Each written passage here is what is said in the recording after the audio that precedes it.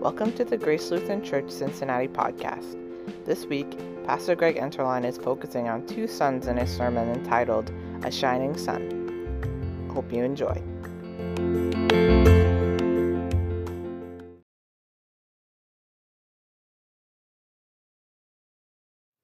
Grace, mercy, and peace to you from God our Father and from our Lord and Savior Jesus Christ. Amen. Fathers often delight in their children. We hope and plan for our children to have a good life and to make a mark on the world, a positive impact. Children often carry on the family name, and it feels like in a way they even carry part of us with them. It stands to reason that Zachariah and Elizabeth had long hoped for a child. It's hard not to imagine them being devastated when they realized that they couldn't. Back then, having children was almost universally desired for a variety of reasons. For instance, instead of microwaves, dishwashers, heaters, and vacuums, they had chores, and lots of them. Instead of retirement or Social Security, children took care of their parents in their old age. For decades, Elizabeth and Zachariah had resigned themselves to the fact that their parental and economic hopes were not going to be fulfilled in the way they had wanted. Based on Zachariah's response, perhaps he had even grown a bit cynical and distrustful of Yahweh, perhaps despite or maybe even because he worked in the temple. If he wasn't a Sadducee, he certainly had lots of contemporaries who were. Sadducees were loyal to the temple, but many were more concerned with power and politics than trusting Yahweh. However, in our lesson, Zachariah has learned his lesson. To his credit, for all his doubt and cynicism earlier, now in our reading, Zachariah gets the point. He has not just been blessed personally. He knows this child is a gift from God for all God's people. If you remember the story, Zachariah had originally doubted the promise given through the angel Gabriel. He'd had the gall to ask an obviously divine messenger of Yahweh, "How will I know Yahweh's promise to me will be fulfilled? I mean, my wife and I, we're too old to have kids." Most people just have to wait for God's promises to see if they will be fulfilled. Once they happen, then they know they will be true. But Gabriel decides to give Zachariah a double-sided sign. He will know for sure because he won't be able to talk. But this sign is also a rebuke to teach him and all those reading the story that the wrong way to respond to God's promise is with doubt or disbelief. This is particularly true for those who, like Zachariah or you and me, are well aware of God's history of taking care of his people. So Zachariah is cursed as he has lost his faculties of speech. And yet it's also really a blessing because after all, Zachariah needed to listen to Yahweh. And since he was having so much trouble listening, Gabriel just kind of helped him out a little bit by forcing him to listen instead of talking. And it was a sign as well. No one but Zachariah or Elizabeth knew what it was a sign of, but for these two, they both knew this was proof that Zachariah had seen an angel and received a promise from Yahweh of a son who would turn the hearts of the fathers to their children and turn the disobedient to the wisdom of the righteous. Of course, typical of Yahweh, it was a subtle twist that this child who would turn the hearts of the fathers to the children would begin by changing his very own father's heart just by the announcement of his birth. Zachariah started off distrustful of God's plan, but now at John's naming ceremony, his heart has been transformed. He's gone from being disobedient and obstinate to finding, well, the wisdom of the righteous. We know Zachariah has wised up based on his response after the loosening of his lips.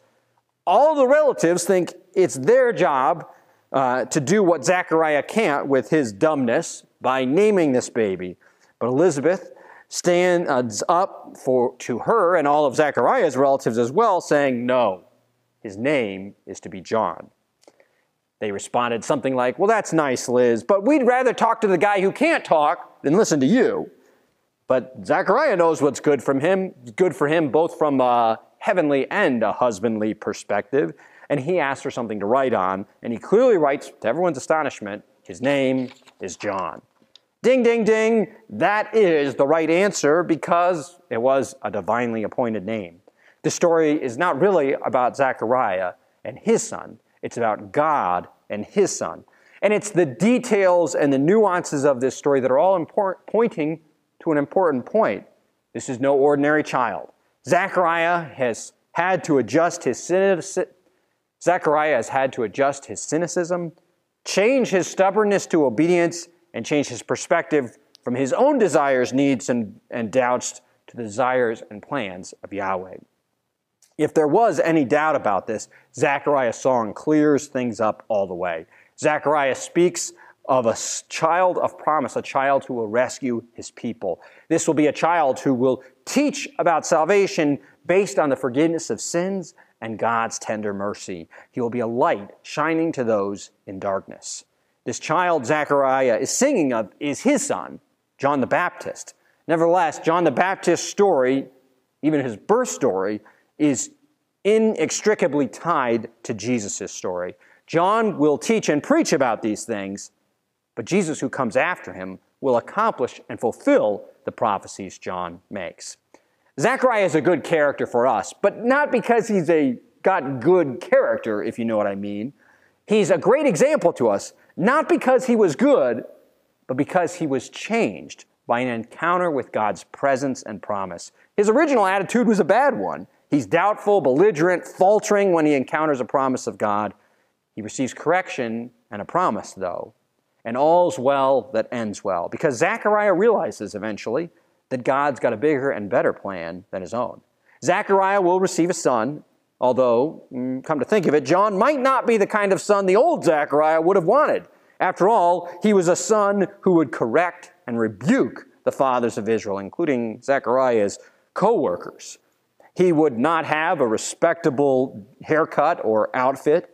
He would not carry on the family name, and he would challenge many of Zechariah's contemporaries, those dedicated to the temple and to their way of life, but not really ready to trust Yahweh with their life. We too, we don't always start with the right attitudes. Sometimes we're belligerent to what is good and right. Other times we are hesitant to trust God's promises when they might interfere with our daily life or the expectations we had for ourselves or our family, or they might make us look silly to those around us.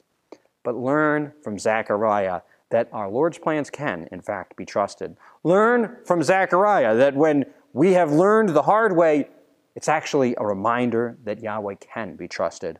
When God rebukes you, don't pout or turn away from him, because in calling us to repentance, he is calling us back to him. He is correcting our lives. There have been times, after all, you and I have been belligerent to God's instructions, faltering to trust in him, and filled with doubt. But remember, not only Zechariah's son, also remember God's son, whom John the Baptist pointed to with his whole life. Yahweh's son, and Yahweh had a son, and he had great plans for him. But not in the traditionally successful son a pretentious parrot might want to brag about. Jesus will not be wildly successful or have lots of possessions. He won't even have a happy family or a beautiful spouse. He won't buy his parents a mansion or even be able to take care of them in their retirement. Yet he will bring about the redemption of the people of the world. Yahweh appointed his son to fight the darkness and to overcome it with the light. Jesus has come to shine the light in the darkness even today, even in your and my lives. Just as John preached, Jesus came to bring about God's mercy and salvation through his forgiveness. So remember, even if you didn't get what you wanted this Christmas, through the gift of God's Son, we've all gotten exactly what we need from our Lord. God's mercy, a reminder to repent, Christ's forgiveness, and a new and better kingdom in the Son of God, Jesus Christ. Amen.